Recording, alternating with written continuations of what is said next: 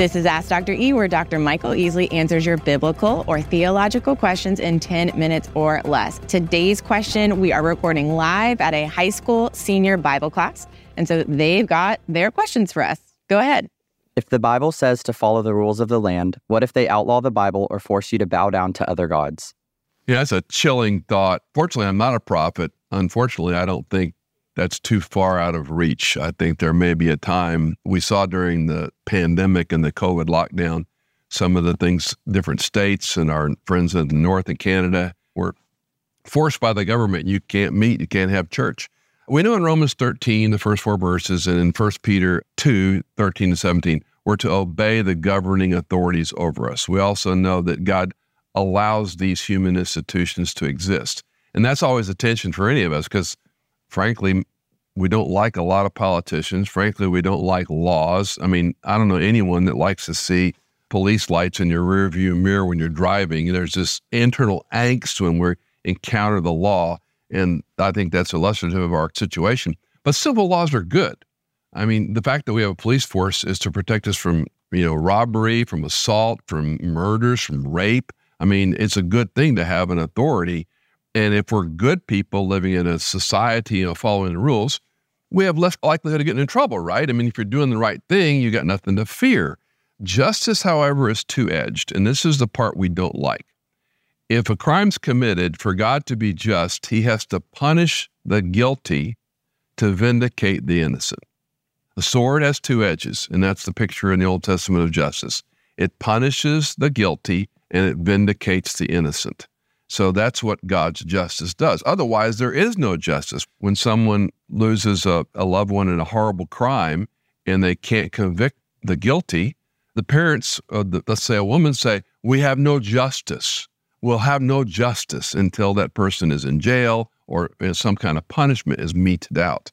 So lots of nuances when it comes to we're under this authority. In the main, we hope it's for good. In the main, we hope governing authorities are there to protect us. But sinful people are involved. So let's fast forward, and the government says you can't have a Bible anymore. You can't go to church anymore. You got to worship the government. Well, that's ostensibly what Rome did. The word Caesar, Kaiser, about Kaiser, and we talk about the Germans. Caesar is etymologically related to the word Kaiser, meaning it's the skin of a man stuffed with God. Pharaoh thought he was God. This is an age-old issue. So when leaders put themselves in the place of God, Nebuchadnezzar, you're going to worship me, the believer has to make a decision. We know the story of Daniel, who didn't, who opened the window, and he prayed. We get into an area called civil disobedience, and this is a very complex, like college course kind of subject. But let's just say the government makes us do something that's against our faith, our religion. Conscience is hard. It's against my conscience. That's tough to measure. But let's just say they want us to worship them as gods. So we have the right, under the authority, to say, no, I won't do that.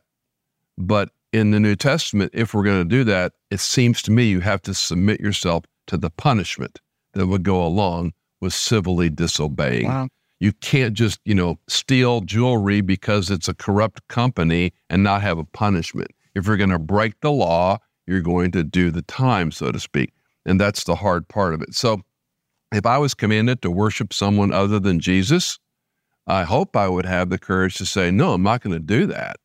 And they go, well, this is the death penalty. And I say, well, I submit myself. I'll go to court. And if you kill me, you kill me. But I will not bow down and worship an elected official who thinks he or she's God because I believe in Jesus Christ. Now, I hope I would do that. I hope I wouldn't cave. But I think that's the intent. Now, add on to this question, because I lived in the Washington, D.C. area for many, many years. That's why we really need good people who are willing to run for office. Because if good people don't have the courage to go say, I'm going to run for, city council, school board, whatever, who's going to find those offices? And if we don't have good people as elected officials, as judges, as policemen, as attorneys, then we're in more and more peril.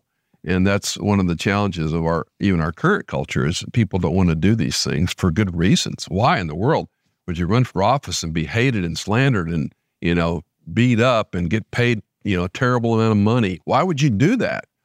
It's a hard question, but if people don't step up and do these things, then, we'll reap the results.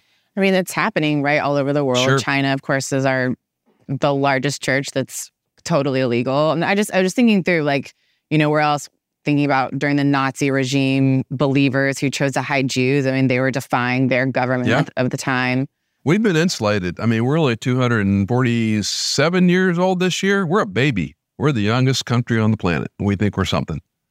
Israel's thousands of years old. Europe's thousands of years old. Have you not been to Europe, seen cathedrals that took 600 years to build, for goodness sakes, 3 times longer than the U.S. almost.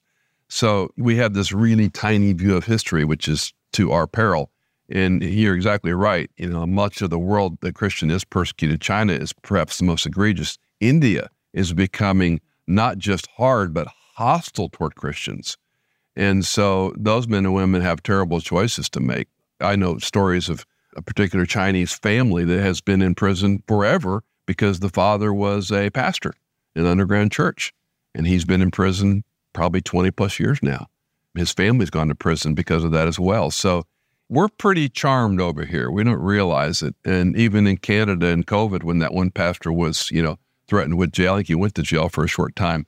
That's pretty tame. Banal. Tame to the persecuted church. You're right. So we're pretty removed from the consequences of these things. But again, I hope even in a situation, I hope I'd have the courage to say, I trust Jesus. I love Jesus. And that's what happens. That's what happens. Yeah.